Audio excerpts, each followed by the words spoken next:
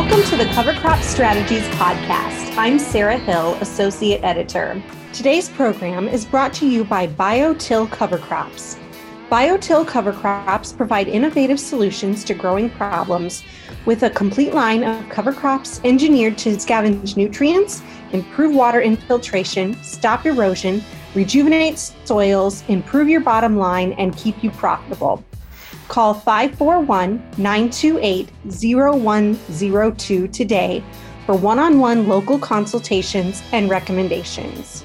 Today, I'd like to introduce Michael Flessner, a weed science specialist with Virginia Tech. Michael will be discussing using cover crops to manage weeds. Welcome to the podcast, Michael. Thanks. It's a pleasure to be here.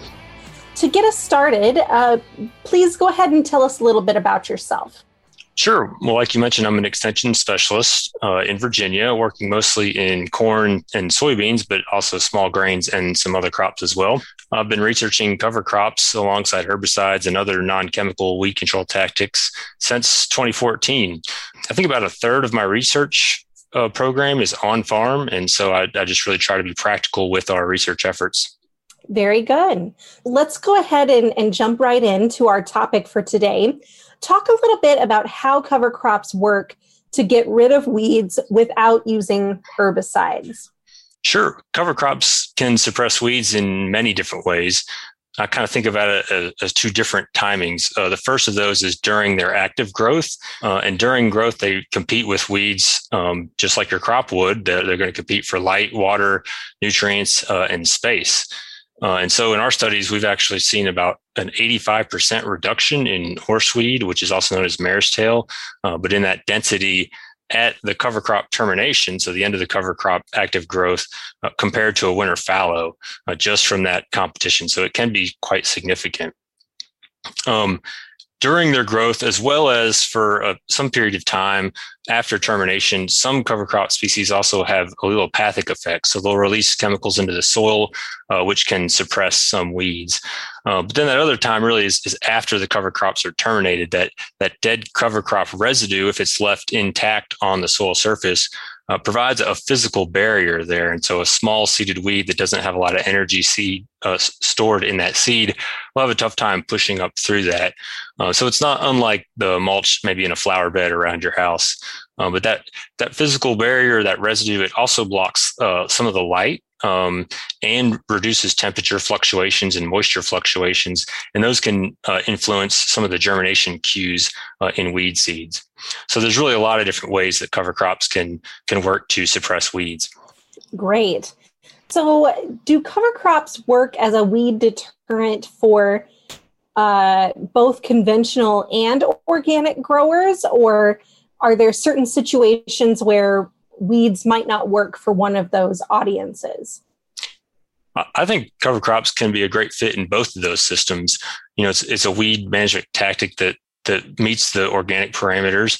But what we've seen is it can really help our herbicides in the conventional systems as well. We see cover crops reducing both the number and the rate of growth of weeds.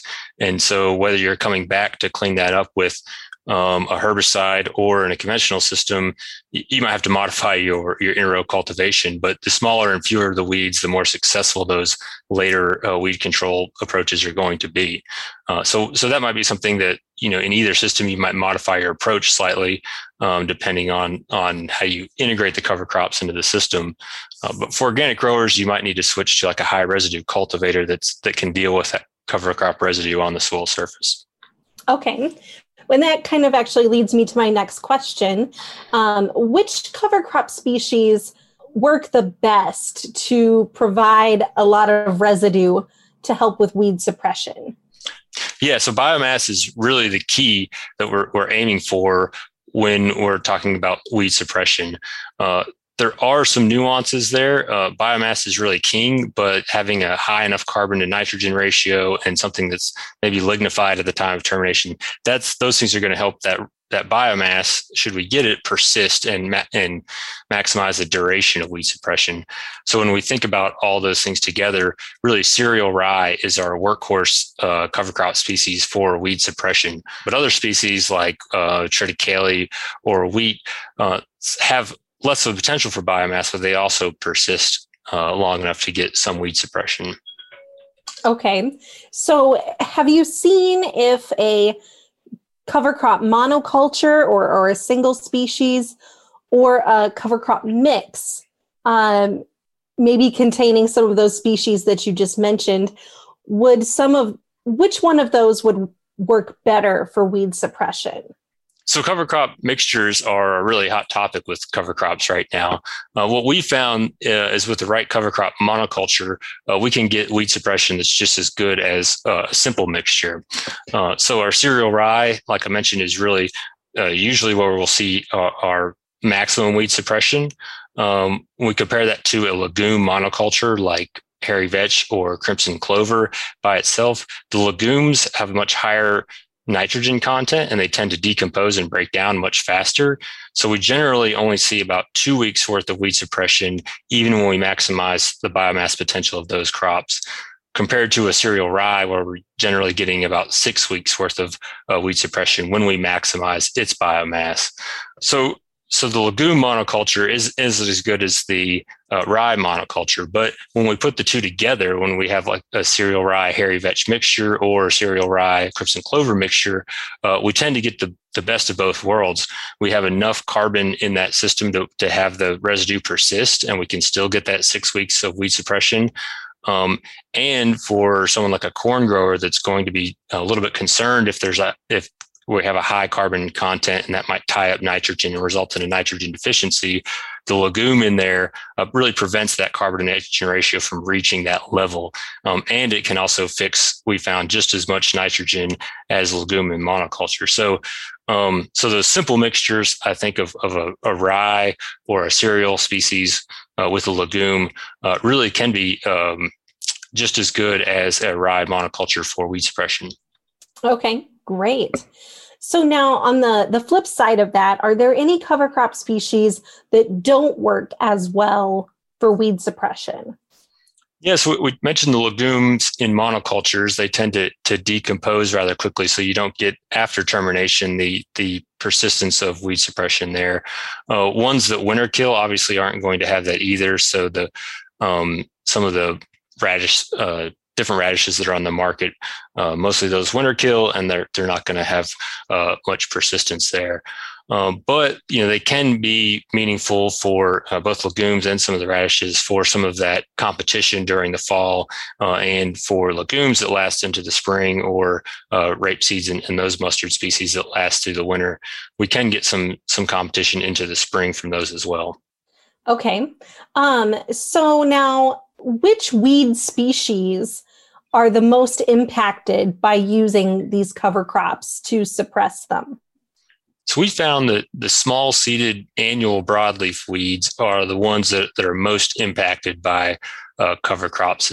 And so that includes a lot of our really problematic and troublesome species in our no-till systems, and ones that are herbicide resistant. So these are kind of the big culprits that we're trying to deal with a lot of times. Weeds like Palmer amaranth and common water hemp through much of the country, common lamb's quarters, horseweed or mare's tail.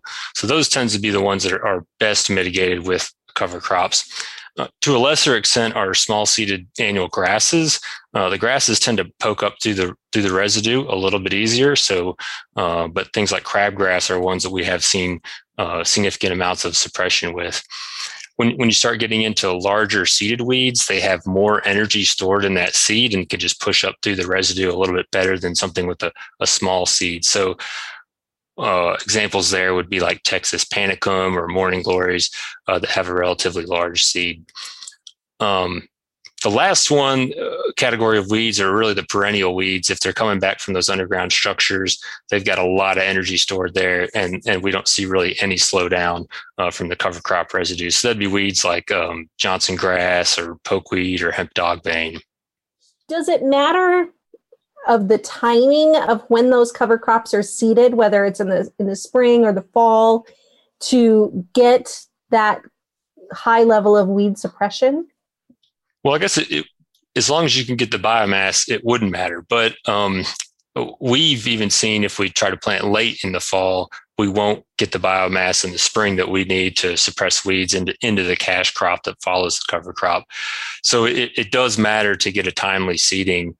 For us in Virginia and the Mid-Atlantic region, seeding in late September is great. That's pretty difficult to do sometimes with harvest, but October is good. November, some years you can get by with a high seeding rate of cereal rye at that time, but we're really starting to get to where we just don't have enough heat units between when planting and when we're terminating the cover crop to get the biomass. So a timely seeding is important. And I think in some of these species where, we have a significant investment in seed cost, and a drill is slower than a broadcast, but a drill is going to have better seed to soil contact. And so a lot of times establishment method can matter as well. We'll be right back to the podcast, but first I want to thank our sponsor. BioTill cover crops provide innovative solutions to growing problems with a complete line of cover crops engineered to scavenge nutrients, improve water infiltration, stop erosion, rejuvenate soils, improve your bottom line, and keep you profitable. Call 541-928-0102 today for one-on-one local consultations and recommendations. And now back to the podcast. Early in the cash crop growing season, if cover crops are growing, when would a grower be most likely to see that weed suppression happening? So we've seen the greatest weed suppression at the end of the cover crop growing stage, where you've got a large green cover of the cover crop. And so early emerging weeds like common ragweed, common lamb's quarters are really suppressed during that time. At some point, we have to terminate the cover crop so that we can plant our cash crop. And we really see most of the weed suppression occurring basically immediately after termination. And it will last, for us, we've really seen it last up to about 6 weeks after cover crop termination. But it kind of steadily declines during that time. So if you're familiar with, pre-emergent herbicide acting, its peak right after it's activating rainfall, it's going to slowly decompose and basically at some point have no more meaningful weed control. Cover crops are kind of the same way. They're going to start to decompose, and as that residue breaks down, so does the weed control. Okay. So talk a little bit about why a grower would even want to consider cover crops as a weed suppression method. Wouldn't they just be money ahead to spend the money on a herbicide or some other method instead, or why cover crops? Well, the reason I got into researching cover crops is really as a potential solution to manage herbicide-resistant weeds. And so in those cases, it may not be as simple as just spraying a herbicide because the herbicide is no longer killing that particular species of weed, at least in that field. There are other herbicide alternatives, though, and sometimes those are more expensive. They might persist longer, and there could be some drawbacks there as well. But just kind of staying with the sort of herbicide comparison for now, when we talk about herbicide-resistant weeds and what cover crops can do, they will, like I said, they'll reduce the number and the size of the weed when we have to come back for that over-the-top herbicide application. And so a lot of times it's going to improve the effectiveness of that herbicide, but it also is going to help mitigate herbicide resistance. The fewer number of individual weeds we're treating, the less likely we are to develop herbicide resistance. And so that's got a major benefit there. So I guess cover crops can improve the effectiveness of the herbicides and mitigate herbicide resistance. I do think cover crops have potential to reduce herbicide input costs. This is an area we're looking into now with our research program. We've seen, if we get the biomass, such good suppression, really suppression that's on par with a premium residual herbicide, that I think there's potential for farmers to actually reduce the herbicide input costs, either reducing the herbicides that they're using, or the number of herbicides in the tank, or the number of passes across the field, or maybe both. So So that could be a reason is they may actually be money ahead to have the cover crop there, especially in regions like mine where there might be some incentive payments to help get the cover crop in the ground. But probably the best reason is the cover crops have a lot of other agronomic benefits just beyond weed suppression, right? And that's kind of all you're going to get out of a herbicide. And those can be, I think, appealing to farmers. Like I mentioned, with a simple mixture of cereal rye and hairy vetch, we've seen in our research over 100 pounds of nitrogen fixed per acre while we're achieving weed suppression as good as a residual herbicide applied at planting. At the same time, if you're getting the level of biomass you need for weed suppression out of a cover crop, you're going to get a whole host of other benefits like preventing erosion, increased water infiltration, probably building up soil organic matter.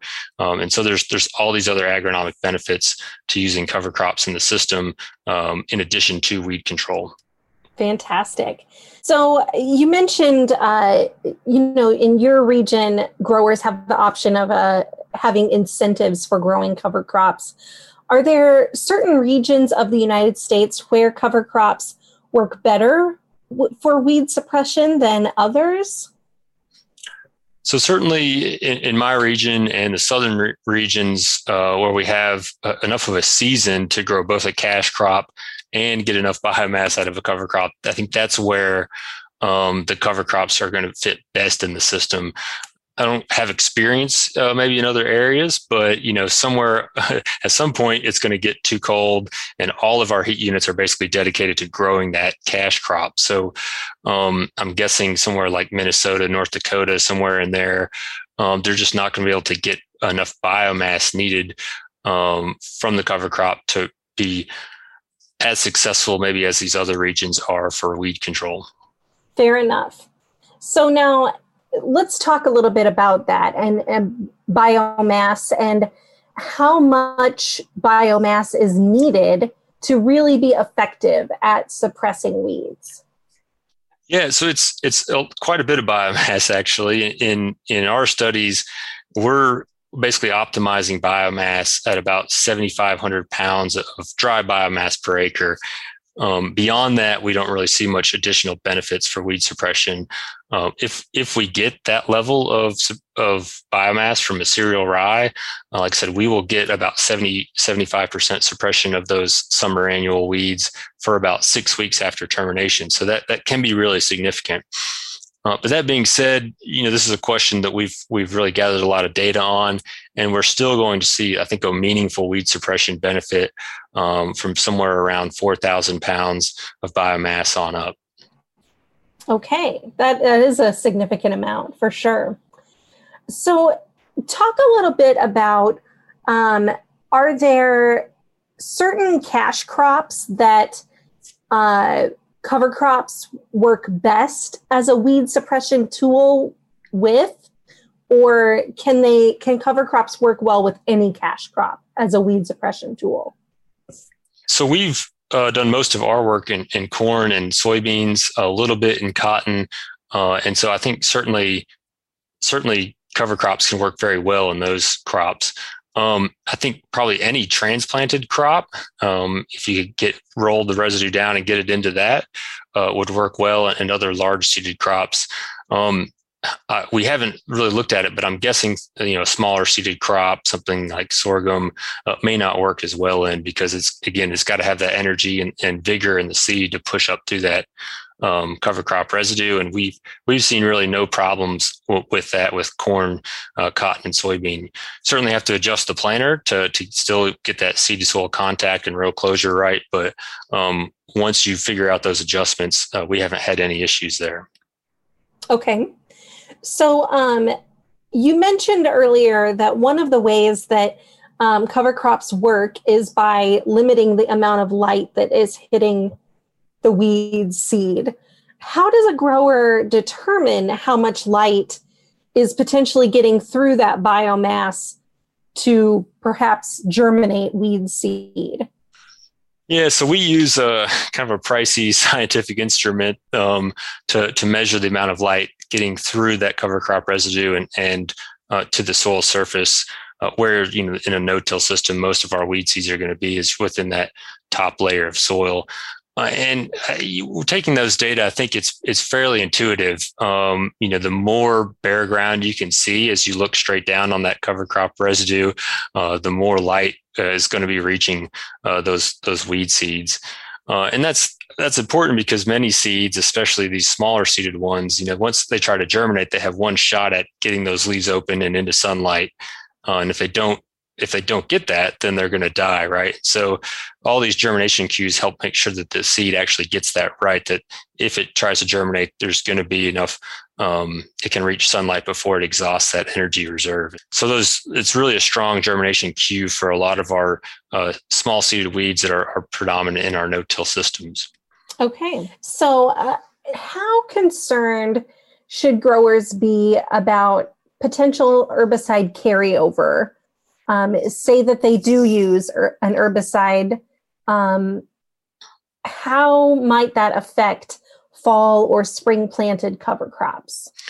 Certainly. I mean, so we like residual herbicides in our crop because it can help keep the crop weed free for an extended period of time.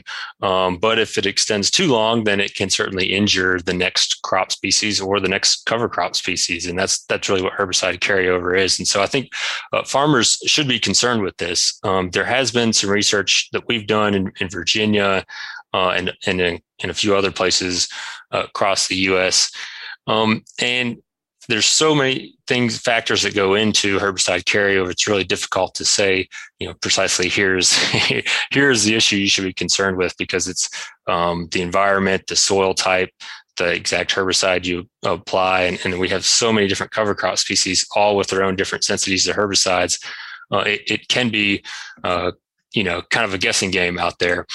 But I guess I would say, we really haven't seen this to be as big of an issue as we thought, but I still think farmers probably should be concerned with it. And we have some sources of information to help farmers make those decisions. Which herbicides are more risky to which cover crop species than others. And so I think with some planning, you can find a combination of herbicides and cover crops that are compatible and are still going to get the weed control that you need. Okay. That was actually going to be one of my next questions is, which herbicides are some of those worst offenders when it comes to harming cover crops through carryover? Yeah, so we've actually, like I mentioned, added some tables in our Mid-Atlantic Weed Control Guide to help farmers and agronomists address this issue. In Virginia, we found that fomeciphen, which is a fairly common product in soybeans and in cotton as well. So that's in products like Reflex, Flexstar GT, Prefix, and some others. That's one that we did see carry over to a few species across our 4 site years. A couple others would be trifloxysulfuron or Invoke in cotton, and isoxaflutol, which is in Balance Flex and Corvus in corn. Those were really the 3 actives that we saw most likely to result in cover crop injury. I guess the flip side of that is which cover crop species are most sensitive. And in general, our grass cover crop species were fairly safe to the herbicides we tested. And I think we tested about 30 different herbicides that had residual activity in the soil. So a pretty good representation of the common products that are out there. But the grasses were generally safe. Crimson clover, I'm going to call it forage radish, but there's a lot of different branded radishes out there. And rapeseed were the ones that were most likely to be injured in our studies. But again, carryover can vary widely across the U.S. with soil and soil pH and a host of other different factors there. So I guess I would recommend that the growers consult local extension or do a bioassay before planting to get really the best, most site-specific information they can. Okay. And kind of to wrap up our interview here today, where can our listeners go for more information other than their local extension office?